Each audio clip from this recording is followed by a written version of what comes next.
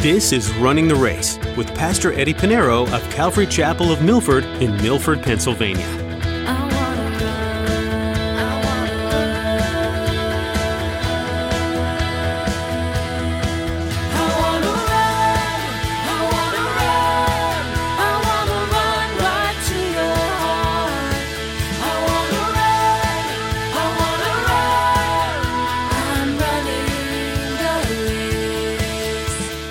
So young men, learn from the older men. Older men, be godly. Set the example.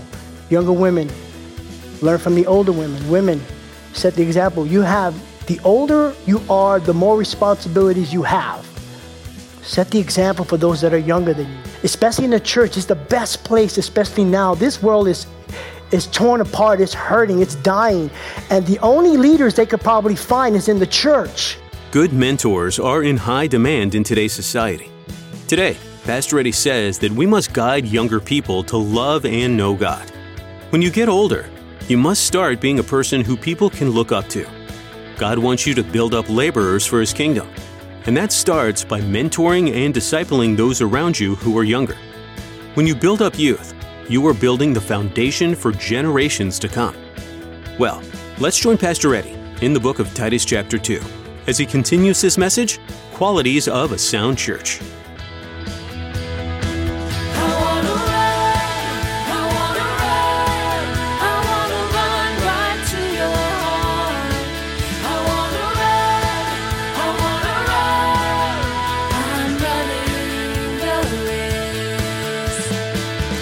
Let's look at Proverbs chapter 13, verse 24. Proverbs chapter 13, verse 24 writes this: He, and that implies to the she, and the masculine pronoun in here doesn't mean that women are excluded. He who spares his rod hates his son. You don't discipline your child according to the Bible, you hate. And it's the truth to that, because if you really love them, you raise them up well. But he who loves him disciplines him properly. We need to underline properly, because quite often we always used to give limits to our children. If you don't stop by the count of 3, right? Or if you don't stop by the time I count to 10. And where do you think they're going to stop? At 9.5. Kids know this. Oh, you make empty threats. Kids, you must discipline them. And let me tell you, working in the city as a police officer, I've seen 14, 15-year-old kids get brought into the station house. And I remember one time it was a 14 or 15-year-old kid was there. And every time I see a teenager, now they can't be in the cells. They kind of put in a room in a chair. And so I always try an opportunity to witness the gospel to them, just because, it always breaks my heart to see these kids. One kid didn't want to talk to me at all. He didn't give me a time of day, no matter what I did or say. And I talked to the officer who was watching him. He said, what's his story? And he said, no, he's here because he beat up his grandfather. I don't know if it's grandmother, but it's a grandparent. I said, what? Really? Yeah, that's nothing. He was here about a couple of months ago. He beat up his father or mother, something like that. So he went from grandparent to and there's 15. And you see them in there also because they had guns. It's a sad thing. If they're not disciplined at home, the legal system, the government's going to punish them. And they're not good at punishing either. They reward them and they send them back out. It's a problem. But parents, if you love your child, discipline. Number 3, to be discreet, temperate. In other words, she's to exercise self-control. Number 4, chaste. No, she's pure. Younger women, Christian wife, is true to her husband in mind, heart, and in action. Number 5, homemaker or keeper at home. And she's not a prisoner. And right now, we live in a world where they say, oh, well, listen, I don't care what the world says. I'm telling you what the Bible says. Okay? I love the fact that my wife is home. The Bible doesn't forbid a woman to have a job outside, but the Bible does tell her what she needs to do. She needs to be a homemaker. In the Greek, it gives the idea that she is to be busy at home. Busy at home. Her primary responsibility, her business at home, taking care of the kids, raising the kids, because they're much better at the kids. Okay? I don't know how Judy did it, but she did it.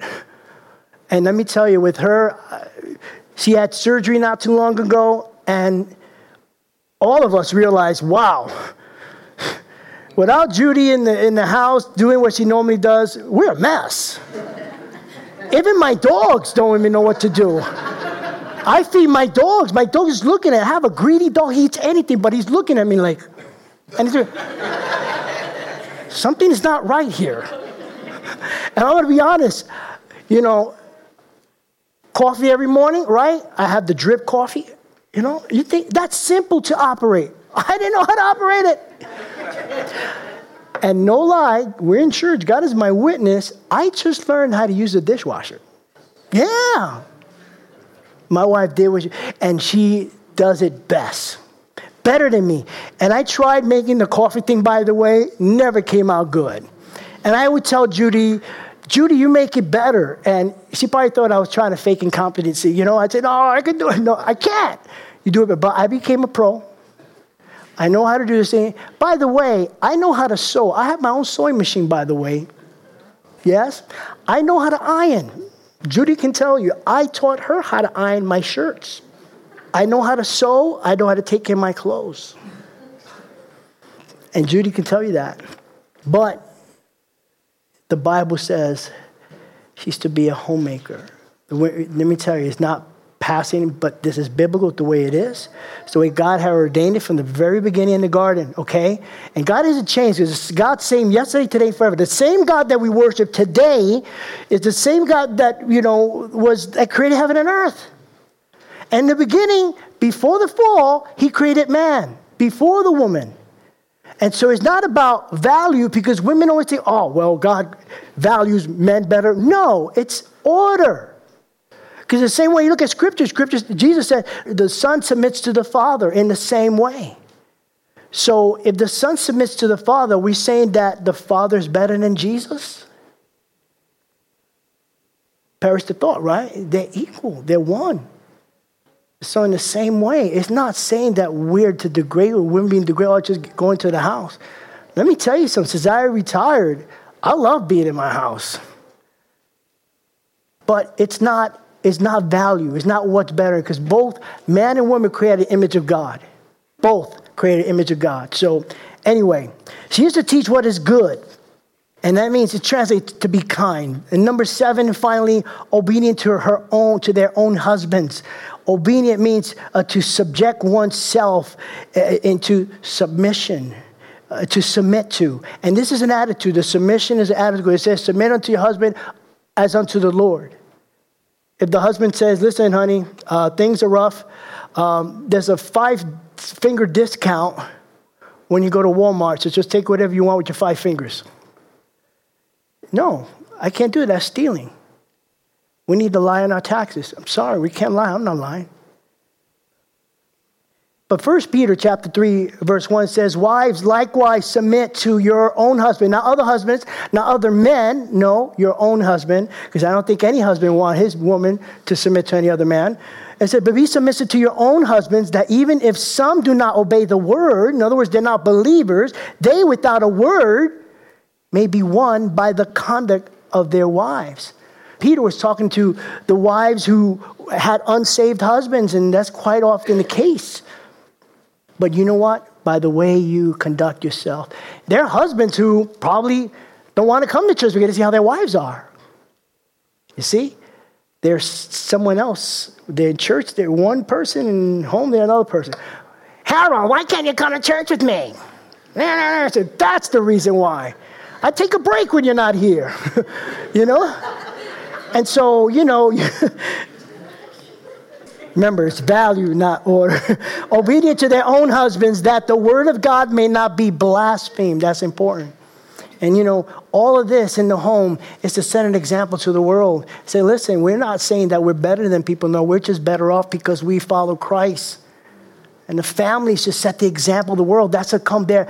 The world isn't like the one mommy, one daddy, children. They don't want that.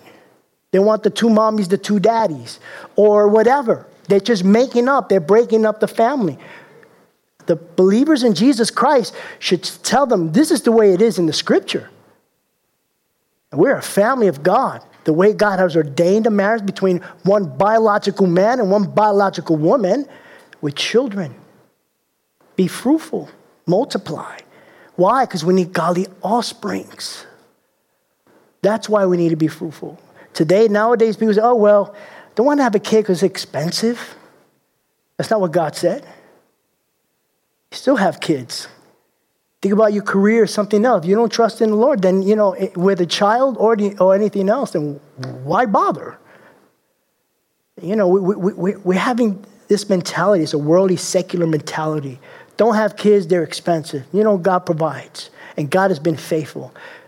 If you read the story with Moses' mother, right? If we wouldn't have Moses, if it was Moses' mother didn't fear God, because she would have let Moses go into this crocodile-infested river like all the other male Jews that were tossed in.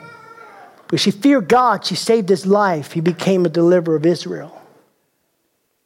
Didn't fear Egypt. Didn't fear the government. Nothing. And that's the way we should obey God, not man.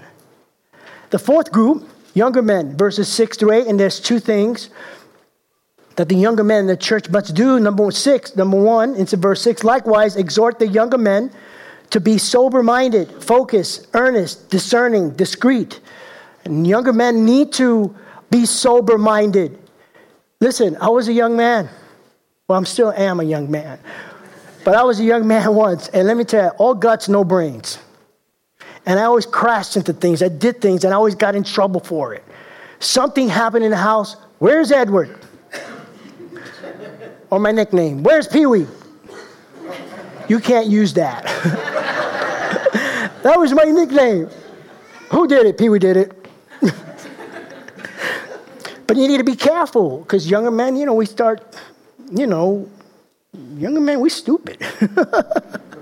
2 Timothy chapter 2, verse 22, it says, flee also youthful lusts, and that's important. But pursue righteousness, faith, love, peace with those who call on the Lord out of a pure heart. Be pure.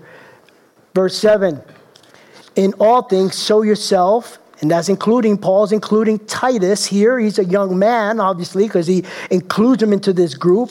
And saying, in all things show yourself, you Titus, to be a pattern or an example of good works, good deeds. And what are those good deeds? Read on. Number one, in doctrine, showing integrity. Teach the word of God with integrity. Be faithful to the text. Don't water it down. Don't take away. And if it offends, that's the word of God. Jesus said, I come to bring a sword. I come to bring a sword. He said, I did not come to bring peace but a sword, right? He said, whoa, Jesus, what's going on? Well, because the word is going to divide families, going to divide friends, because you believe in Jesus Christ, you believe in the gospel. The gospel is offensive. You tell anyone, you go out there, you preach about God, you might get someone interested, but you say Jesus, oh, wait a minute. Notice, that's the difference, because there's so many gods out there. But if you say Jesus Christ, whoa, wait a minute. I know about you Christians, you Bible thumper Christian guys, you Jesus freaks, No, you talk about Jesus because you know what it means? It means repentance. It means submission. It means surrendering your life. That's what that means. Good works, doctrine, keeping the word. 2, reverence. We went through this. Dignified, honest, honorable. Incorruptibility, meaning to be above reproach. Above reproach. Verse 8, number 4, sound speech that cannot be condemned. In other words, watch how you talk. Be careful what you say. Even those jokes that are perverted. And we shouldn't even listen to those jokes. If you're around jokes like that, then you shouldn't have, oh yeah, smile. No. And listen, I'm sorry. My job, they used to have jokes, and I said, I'm sorry. I don't find it funny. I find it offensive to God. We shouldn't be cursing. What the world considers a curse, you shouldn't be cursing. I'm pretty sure you're smart enough where you have a vocabulary, you don't have to use those words. Sound speech that cannot be condemned. In other words, everything you say, whether it's a formal teaching, informal conversation, it should be sound, healthy, it should be appropriate, it should be edifying, it should be encouraging, it should be pretty much life-giving. Verse 8, sound speech that cannot be condemned, that one who is an opponent, like the adversary or someone who's just against an unbeliever, may be ashamed, having nothing evil to say to. They're going to be embarrassed. I got nothing against this guy. He's always talking about Jesus. He's always encouraged. He always got something nice to say. He's not a slanderer. I got nothing to say about him. And so young men, learn from the older men. Older men, be godly. Set the example. Younger women, learn from the older women. Women, set the example. The older you are, the more responsibilities you have. Set the example for those that are younger than you. Especially in the church, it's the best place, especially now. This world is torn apart, it's hurting, it's dying. And the only leaders they could probably find is in the church. That when the younger men or younger women come into church and say, you know what? I didn't learn this from my parents. I didn't learn about repentance or coming to Christ through my parents. I didn't know what it's like to see God. I didn't even know there was a God. I didn't learn it from my parents, but I visited this church one time. And there was this, if it was a woman, say there was this godly woman. Everything about her was godly. It caused me to repent and turn my life around and surrender, become born again. And now I'm following Jesus. And the same thing for a young man, especially young men. There's not many fathers out there. The age groups are over now. Now we're looking at the bond service employees. If you're an employee, here we go. And there are 5 things. If you're employed, you have a boss, supervisor, manager, if you're submitting it to anybody in a job where you get paid, 5 things you must do. In verses 9 and 10, he said, exhort bond servants to be, number 1, obedient to their own masters. Christian employees are to be obedient to their boss, their supervisors, and their managers. I know many of you may not like this. It doesn't matter. The Bible doesn't say if they're godly, if they're nice, if they give you those benefits. No. Regardless. They could be dictators instead of motivators in your job, but you are to be a Christian. You're to be obedient to the word of God. It said, exhort bond servants to be obedient to their own masters. Number 2, to be well-pleasing in all things. Well-pleasing. As you work as an employee, you're to be pleasing in all things. You're to do your best to please your boss. Work-related, that is. Every day, every assignment you've been given by your boss or your employer, whatever it is, you're to fulfill it and do it as unto the Lord. Everything we do as unto the Lord. Number 3, not answer back. Now, most cases, you won't have a job if you answer back. Okay? But if you're part of the union, or if you're a union rep, you might, get away with it. And if the union protects you from such a thing, you still are to not answer back. Well, it's not because you might lose your job, but because you are a child of Christ. You are a believer, you're a Christian. That's not the way you behave. You're to be Christ-like. Verse 10, number 4, pilfering, stealing. That includes everything. If you work in an office stationery, pens, paper clips, unless it's given to you, merchandise, or even time. That's number 1 on the list for stealing from the boss. Time. You go to work on time. Better yet, early. You don't punch out early, because if you punch out 15 minutes late, you just rob 15 minutes of that salary from your boss. You're to punch out when you're supposed to leave. That's being honest. So when you get your check every week, bi-weekly, whatever it is, you've earned every penny. It wasn't stolen. I used to always go to work early because I benefit from going to work early. Number 1, I hated the traffic in New York City. I was a licensed locksmith in the city. And I would go early. And across the street was a bagel shop where they actually made the bagels there. They didn't order it from somebody. They made them there nice and hot right off the oven. I would go early and my boss would say, hey, Eddie, it's good to see you here early. Great, appreciate it. Hey, listen, I need a coffee and bagel. I buy, you fly. Don't have to tell me again. A free bagel and a coffee? It's almost every morning, but sometimes I end up treating him to say, hey, listen, I'm not here for the free bagels. I just hate the traffic. I always like to I don't go on time. I love to go everywhere early. As a matter of fact, when they interviewed me for my job as a police officer, the detective that was doing my background investigation, and he said, Mr. Pinero, do you go to work on time? And he was getting ready to ask the next question. I said, no. I said, no, I go to work early. Oh, that's nice, because I do go to work early. When they were interviewing to be a chaplain for the state police, the investigator for the state trooper there, he would say, Pastor Eddie, the best guy did a background check because all your bosses wanted you back. And that's how you supposed to work, where they say, listen, if there's another one like him, I'll hire him on the spot. Yeah. Actually, he called one of my boss. My boss said, what does he want? He's looking for a job. I'll hire him. And he said, no. It's a volunteer job. He's going to be a chaplain. Oh, it's volunteer? I'll double it. But it's good to have that because that might help you with a promotion. That will help you with increase in salary. Ultimately, you set the example that they may come to know Jesus. The fifth, finally, but show all good fidelity. In other words, loyalty, devotion, devoted to your job. You remember when you first were hired for the job, they interviewed you. They say, hey, listen, why should we hire you? I'm the best person for the job. I work hard. Listen, every one of us probably been interviewed, right? Before you had the job. When they interview you, sold yourself. Or did you lie? You say you're the best person for the job. You're a hard worker. Are you doing that now? No. Oh, I hate this job. I hate this boss. Forget it.